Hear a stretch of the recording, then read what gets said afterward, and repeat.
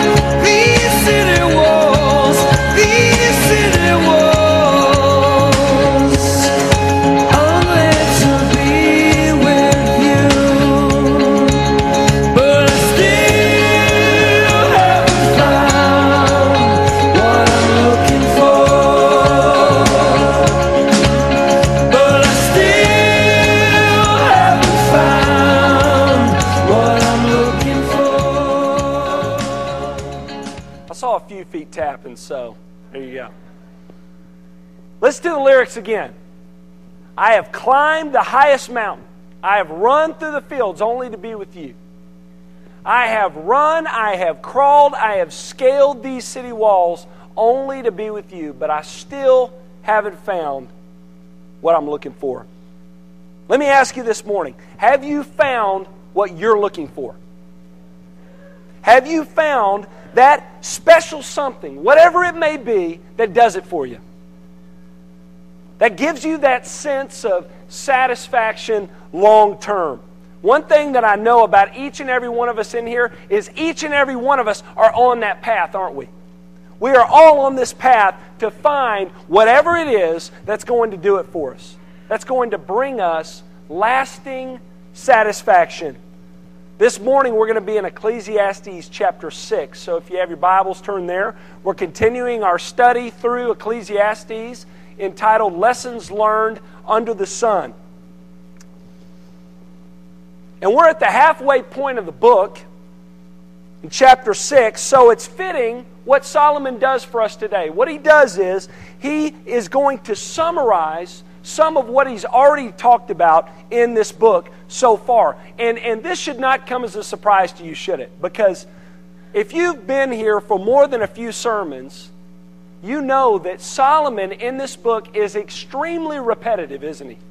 I mean, he uses words like vanity and phrases like striving after wind and under the sun more than a few times, doesn't he? And not only that, he also mentions multiple times in this book that temporal and fleeting things like our work, the fruits from our labor, pleasure, success, all of these things that we look to in this life to make us happy, they are all vanity because they do not bring satisfaction that lasts. So it shouldn't surprise us that Solomon here in chapter 6 revisits a few of these things that he has already mentioned. Now, why does he do this? Is it because Solomon is writing later on in life and he's just old and senile and he can't remember what he's written from one chapter to the next? No, remember, we're talking about the wisest man who has ever lived other than the Lord Jesus. So why is he doing this? I believe he's doing it for emphasis. You know, statistics say that for us to really get something, we have to hear it more than a few times. And God, knowing this through His Word, He often repeats certain key truths that He wants us to get. And I've talked about before that a good principle for each and every one of us in Bible study is this: when the Scriptures say something more than a few times, we need to mark it, we need to commit it to memory, and we need to seek to apply it to our lives. And though many of us having heard Solomon's point several times already, though we understand his point in this book that life under the sun without God is meaningless, though we understand this, the issue for many of us is this. We still get up day after day and continue to pursue happiness and lasting satisfaction under the sun. Many of us here this morning are guilty of doing just this in light of hearing Solomon's teachings about how all of life under the sun is hevel, that Hebrew word that means fleeting, futile, meaningless, useless, and aimless. You continue to get up day after day and pursue things in this life in hopes that it'll bring you happiness that lasts. So Solomon is going to remind us this morning, just in case we didn't get it, that you can climb the highest mountain, you can run through the fields, you can run, you can crawl, you can scale the city walls, but you're not going to find what you're looking for under the sun. This morning, Solomon is going to help us make sense of the unfulfilled life. Here's the first principle. Our riches under the sun are not always rewarding. Like we said already, when people are asked, what's it going to take for you to be truly happy? Many of our minds become set on a dollar amount, don't we? I mean, we do. If I were to ask you, what amount of money would it take for you to be happy? You may say on the outside, having gone through this study, there's nothing. But in your mind, you're thinking, 6 or 7 figures would do it. Look at what Solomon says in verses 1 and 2 of chapter 6. There is an evil that I have seen under the sun, and it lies heavy on mankind. A man to whom God gives wealth, possessions, and honor, so that he lacks nothing of all that he desires, yet God does not give him the power to enjoy them, but a stranger enjoys them. This is vanity. It is a grievous evil. Twice in the previous chapter we heard this phrase, grievous evil, and here we have it again. And that word, evil, in the Hebrew doesn't mean something that's morally wrong. It means something that is tragic. Solomon says there is something tragic that is taking place in life. A man who has all the gifts he could ever want that the world could offer, and yet he's not happy. Before going into full-time ministry, I worked at a place called Golden Living. It was a corporate office for various nursing facilities in and throughout the country. And one year they had a Christmas party. And they just decked this lobby out for Christmas. I mean, Christmas just threw up in this lobby. And they had Santa, and they had his set up, and they had this huge tree, and they had all these beautifully wrapped gifts under the tree. And as the kids came in, you could just see their face just light up. I mean, they would look to Santa first, and then they would become fixated on what was under that tree. And many of them even ran up to check out what the gifts were for themselves. And as they grabbed the gifts, their smiles and their excitement soon faded. You know why? They were just props. That's right. They were empty. They were nothing more than beautifully wrapped, empty boxes. Solomon's point is just that. Though one might get everything they think they want, when they get it, they find out it doesn't bring lasting satisfaction. It's nothing more than beautifully wrapped, empty boxes. They are not satisfied. Remember I said last week when talking about making sense of money, the enjoyment to be had in money, Solomon tells us, is always, always, always outweighed by the desire for more of it. In other words, the more we have, the more we want. We get everything we think we want, and we find out it's not what we want at all. It's nothing more than beautifully wrapped, empty boxes. Now I want you to notice something in verse 2. Notice again that wealth in and of itself is not a bad thing. We talked about this a little bit last week. See, God is not concerned with your socioeconomic status. In fact, Solomon makes mention here that God grants wealth. He's not concerned with your socioeconomic status. He's concerned with your spiritual status. With God, it's not a rich, poor thing. It's a righteous, unrighteous thing with God. One man could have a ton of wealth. And if that wealth, if those riches are his servant and not his master, and he uses that money to bring glory to God, that man can be extremely happy in this life.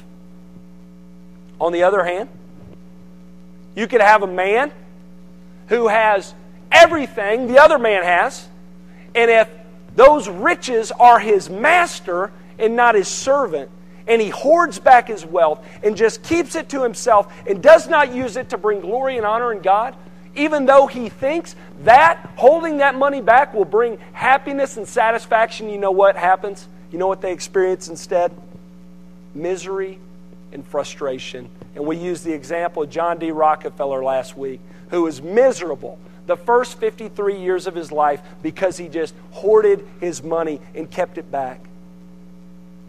Now, many of you may have this question this morning who struggle with this. We all struggle with this to a certain extent. You're probably asking yourself, well, how can I be that first man? How can I be the one who makes money his servant and not his master and use it to glorify God? How can I be him? I want to be him. Well, Solomon tells us how in verse 2. By the grace of God. Look at what he says again in verse 2. A man to whom God gives wealth, possessions, and honor, so that he lacks nothing of all he desires. Yet God does not give him power to enjoy them, but a stranger enjoys them. Listen to this. It is God who gives wealth, and it is also God who gives us the power and the strength and the grace to make money our servant and not our master, and use it in a way that glorifies him. Let me challenge you here this morning. If this is a struggle of yours, and you want to be like that first man or woman, you need to get before God. You need to prayerfully express your need of him to grant you with the strength and the power and the grace needed to make money your servant and not your master, so that you can use your wealth to glorify God. And get this, then and only then are you going to be able to experience lasting satisfaction in this life. So, our riches under the sun, they're not always rewarding. Number 2, our prosperity under the sun is not always pleasing. Verses 3 through 6. If a man fathers 100 children and lives many years, so that the days of his years are many, but his soul is not satisfied with life's good things, and he has no burial, I say that a stillborn child is better off than he. Not my words, Solomon's. For it comes in vanity and goes in darkness. And in darkness its name is covered. Moreover, it has not seen the sun or known anything, yet it finds rest rather than he. Even though he should live 1,000 years, twice over, yet enjoy no good, do not all go to one place. Any Trekkies in here? Fans of Star Trek? All right, yeah. Remember Spock's famous line? The old, live long and prosper, right? How cool am I? Live long and prosper. That's right. That was his famous line. And many of us, that's what we think is going to make us happy. If I can just have a long, prosperous life, that's it. I will be good. And that's our goal. Many of our goals in this life is just to live a long and prosperous life. Solomon explains in this passage that a long and prosperous life in and of itself does not lead to lasting happiness. Now, for us to understand this verse, we have to take our shoes off, so to speak, and put on some Hebrew sandals and step into ancient Jewish culture, because Solomon is writing 3,000 years ago. So he's very much here speaking the language of the Hebrew people. Okay?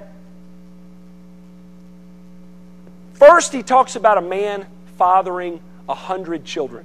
Now, some of you are thinking to yourself, I could have told you that's not going to lead to happiness. You know? No brainer. I mean, I have 2 or 3 kids. I'm going through it.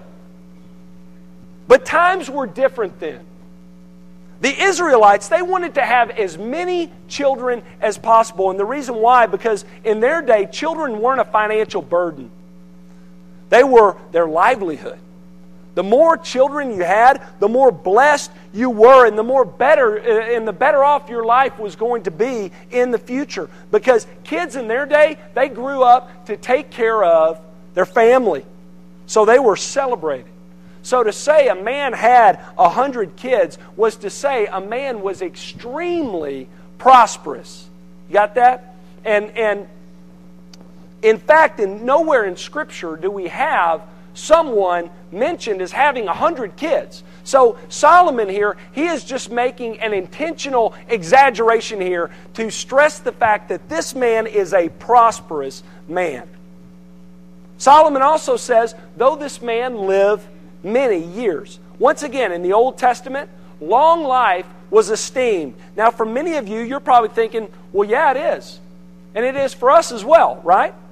We value long life, but not in the way they did in their culture, in Solomon's culture, in Solomon's time. You see, we want long life, but we want to continue to look young and feel young as we grow older, right? Not the case in Solomon's day. In Solomon's day, gray hair was a crowning achievement. So many of you, you'd be proud of your gray hair back in Solomon's day. It was a crowning achievement, all right? In the Jewish culture, youth was not praised like it is today. In our culture, youth is king. In their day, they esteemed those who were ancient. It was an indication of wisdom. The Israelites, they esteemed wisdom. And Solomon goes on to say, if this man should live 2,000 years, once again, no one is said in Scripture even to make it to 1,000 years, right? We have Methuselah, who is the oldest man recorded in Scripture, and he was around pre-flood time, lived to 969 years of age. So no one even made it to the 1,000-year mark. But what Solomon is doing here is he is exaggerating. He is making the point here once again that this person has reached the highest level of prosperity. Okay? He also mentions the importance of having a good burial. Once again, Jewish culture, a good funeral was the sign of a good life. Okay? The way you died and what your funeral was like was an indication of the life you lived. So in that day, a prosperous man was a man who lived a long life, had many children, and a good funeral. If you had that in Jewish times, people would say, you had it all. And Solomon says all of that to make this point right here. Even if you have the greatest of blessings, even if you reach the highest level, the apex of prosperity, if you have 100 kids and live 2,000 years without God in your life, without being satisfied in Him, your life would be ultimately meaningless and miserable. That's Solomon's point. It is.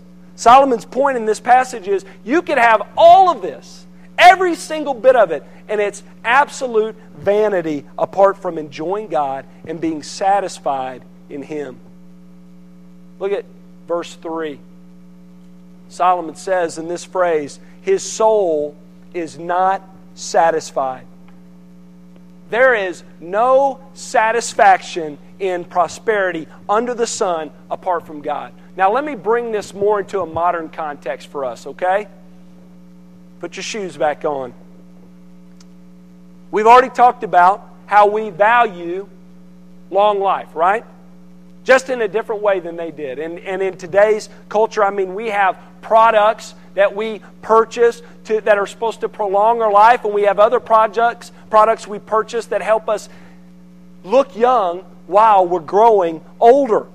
And yet, having a long life, staying fit and healthy and youthful, according to Solomon, in this text, it does not satisfy apart from God.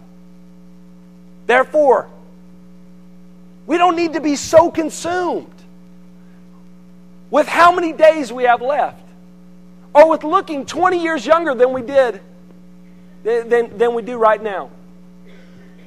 Instead, Solomon says we need to be consumed with knowing God and living for Him and growing in Him. We need to be setting our hearts toward being satisfied in Him. Now let's talk about our children for a minute. For many of us, children are a source of blessing, right? And one way we err here as well is that in the same way we worship our bodies, our children can be a source of worship. You ever thought about that? Can be. We think, if I can just have this big family that I never had with a bunch of kids, then I'll be happy. If I can just give my kids those things that I never had, if my kids could just succeed in ways that I did not, then I would be truly happy. And you know what Solomon says? No, you won't. Not without God, you won't. You want to do right by your kids? The answer is not a PS3. For those of y'all in here who don't know what I'm talking about, I think I'm speaking in codes. That's a PlayStation 3. You want to do right by your kids? It's not going to come in a shelf full of trophies or frequent trips to Disney World, even though those things in and of themselves, they're not bad things. But you want to do right by your kids.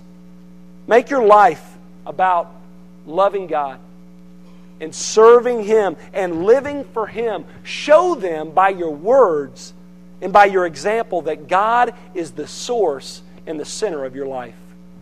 That's how you do right by your kids. Solomon wants us to understand that even if we add years to our life and life to our years, if the source of life is not the center of our life, it's vanity. Solomon continues in this passage by giving us another hyperbole. In this passage, he compares a prosperous man with a lot of years under his belt to and lots of kids in his family to a stillborn child. Now, this text probably grabbed you when you read it, right? That's why when I was reading, I said, Solomon's words, not mine. But it probably grabbed you. You're probably thinking to yourself, man, that's harsh.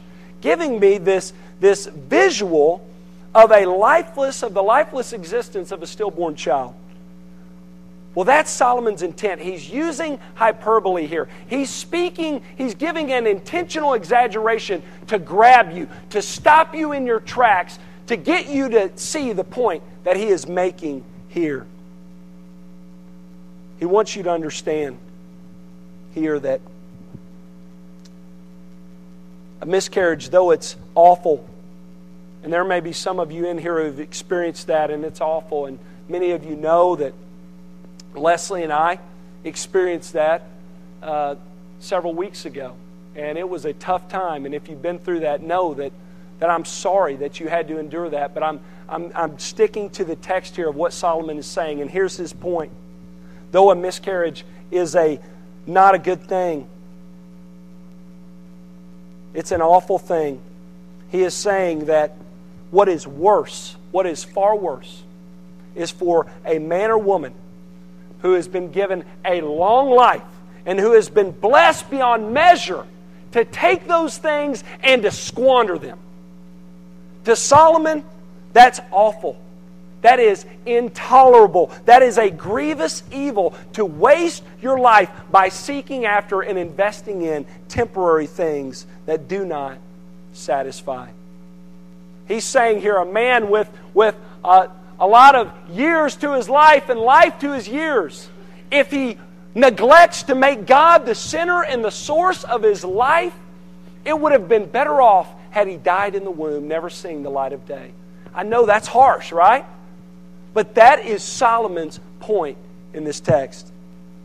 So, our prosperity under the sun is not always pleasing. Number 3, our work under the sun is not always worthwhile. Look at verse 7 through 9. All the toil of a man is for his mouth, yet his appetite is not satisfied. Here in this verse, once again, we see Solomon is returning to this topic of work. Like I said earlier, he's giving us a review here in chapter 6. So once again, he's being repetitive in these topics for the purpose of emphasis. And here he wants us to make sure that we understand the fact that work and the fruits from our labor, they don't bring satisfaction long term. And let's be honest, we need to hear this, don't we? Don't we need to hear this? I mean, work is a big part of who we are.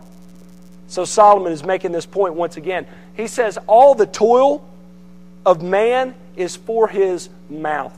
What he means here is this. All of us, no matter where we work, we all work for this one thing, to put bread on the table, right? Whether you work at Burger King or whether you're a CEO of a Fortune 500 company, we are all working to put bread on the table and to provide for our families. Solomon states here that this is an endless task, isn't it? Because our appetite is never satisfied. How many of y'all love to eat? All of us, right? Yeah.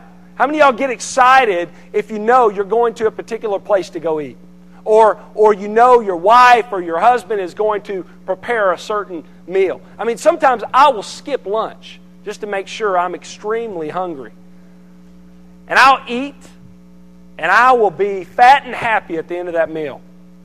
But you know what? I wake up the next day.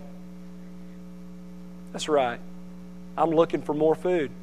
I'm hungry. It does not satisfy, and that's Solomon's point. We work so hard to put bread on the table, but you know what? There's always more bread to be put on the table. We work so hard to fill our stomachs and to satisfy our thirst, but it's never enough. Some of y'all have heard us talk about the way our youngest Edie eats. I mean, her and her sister Ava could not be more different in this way. I mean, with Ava, we have to struggle to get her to eat anything. And with Edie, we have to struggle to get her to stop eating everything. I mean, she can eat, I'm telling you. And it's unbelievable what this child can eat. And one day I just put her to the test. I'm like, all right, I'm going to see how much you can take on. So I start feeding her. And I'm telling you, the kid held her own. You wouldn't believe it. And then when you take her down, she just starts crying. She wants more food. That girl can eat. I work so hard just to put food on her table. And it doesn't satisfy. Another thing that's important for us to realize about this verse is this, that the word translated appetite here is translated soul. Okay? It's the same word used that's translated soul in verses 2 and 3. So Solomon is talking, he's talking about more than just the food we eat. He's using food as an illustration, which is why it's translated appetite. But literally what this means is his soul is not satisfied. His point is this: whatever we work for, food, car, nice home, nice yard, a club affiliation, whatever it is, it does not bring satisfaction long term. Look at verses 8 and 9.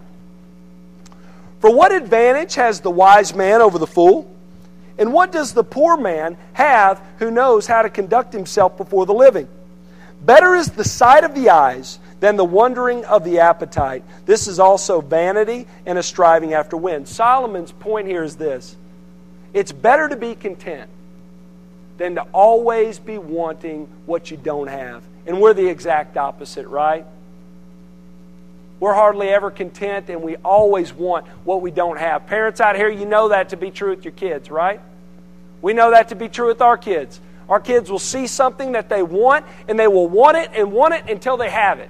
And then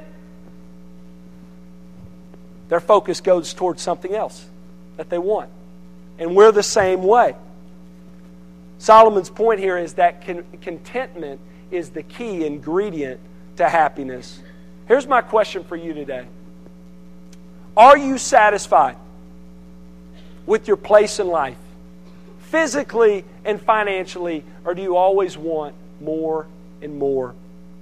Are you working yourself to death just to acquire more things in hopes that you'll reach that point where you find lasting joy and satisfaction? Solomon says our souls cannot be satisfied with food and possessions. Though these things can be enjoyed, they do not satisfy long term. Remember the Mark Driscoll quote I shared with you in the earlier series? Stuff is for our enjoyment. God is for our satisfaction. Though stuff can be enjoyed, it is God alone who can bring us lasting satisfaction. So our work is not always worthwhile. Fourth and finally, our knowledge gained under the sun is nothing new.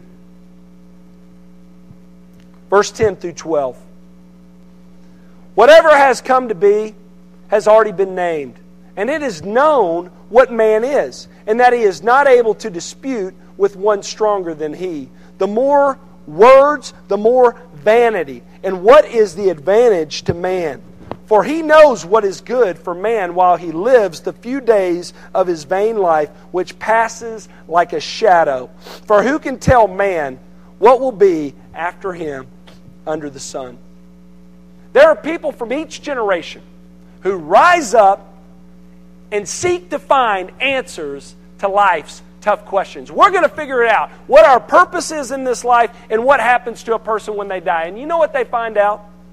You know what they end up with? The same conclusions about life that everybody else has already had. Because ultimately under the sun, nothing changes. Nothing changes from one generation to the next. Our knowledge that we gain under the sun is nothing new. The same observations, the same conclusions have been made for people throughout all generations. Look at what Solomon says in verse 12. For who knows what is good for a man while he lives the few days of his vain life, which he passes like a shadow? For who can tell man what will be after him under the sun? Now Solomon is writing 3,000 years ago, and he's asking the same questions that people are still asking today. What's the purpose in life? And what happens to a person when they die? And you know what? Conclusions people draw who really examine this, the same as Solomon gave when he's giving us a horizontal, under the sun perspective.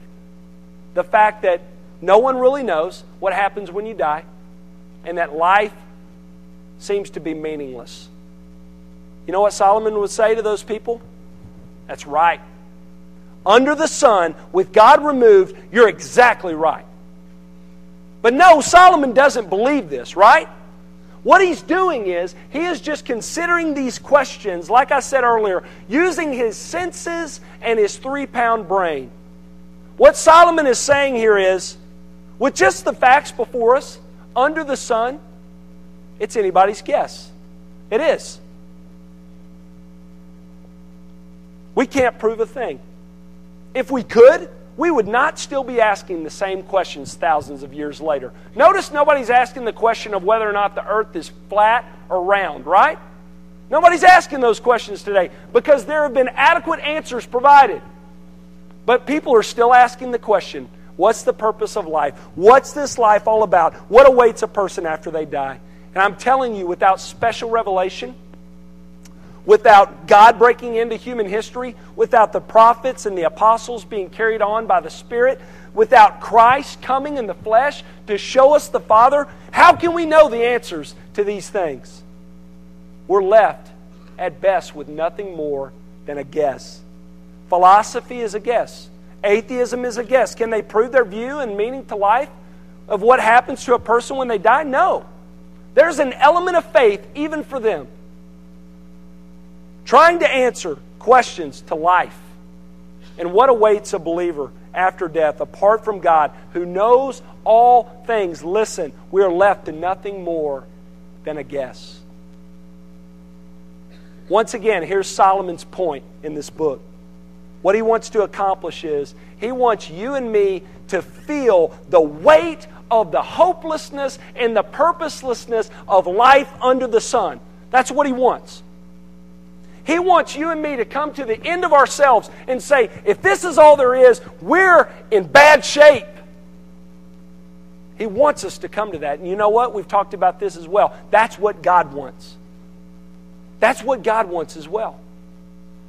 He does. He wants you and me to become so disillusioned and discouraged by the hopelessness and the purposelessness of life under the sun so that we would in turn be drawn to Him.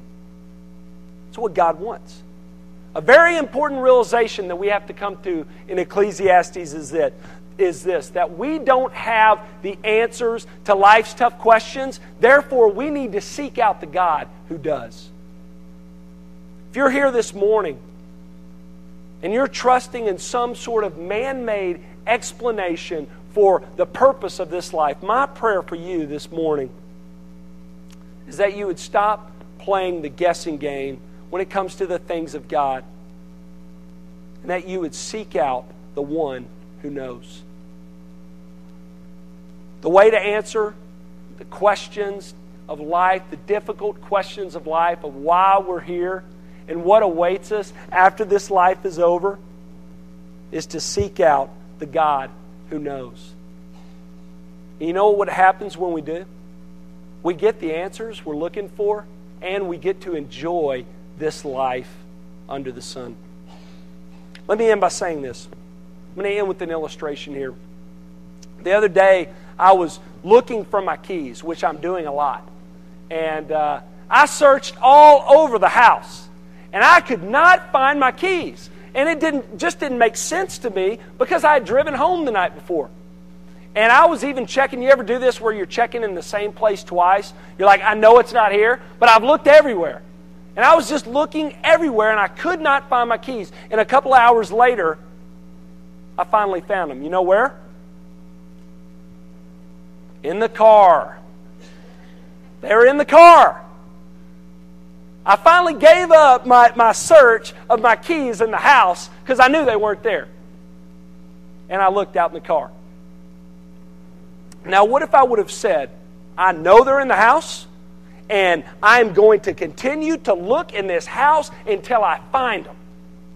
Well, several years later, I would still be looking in the same place, asking the same questions with no answers, growing more and more frustrated by the moment. You know what? Same is true for those seeking to find satisfaction and the answers to life's tough questions under the sun. People for generations have been looking for the same things in the same place, and they come up empty. Looking for satisfaction, looking for happiness, looking for answers under the sun without God. And they're growing more frustrated by the moment, and they're coming up empty because they're looking in the wrong place. Maybe you're here this morning and your soul is restless because you want to be happy in this life and you want to have answers to life's tough questions, but so far you've come up empty. Let me remind you of the words of the Lord Jesus in Matthew 11, 28 and 29. Listen to what Christ tells us.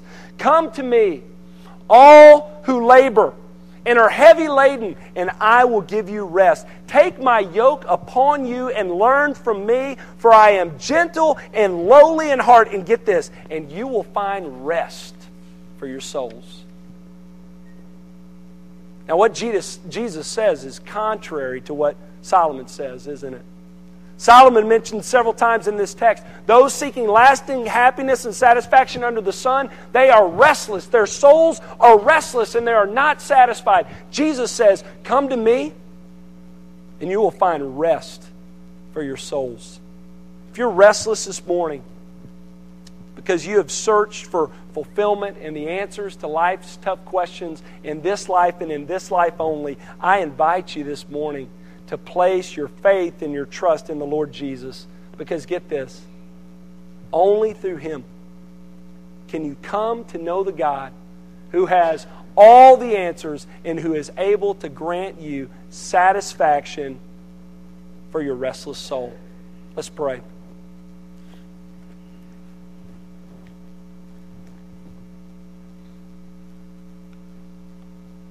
Father, we praise you, God, for your word. Father, we thank you for how your word so clearly speaks to us today.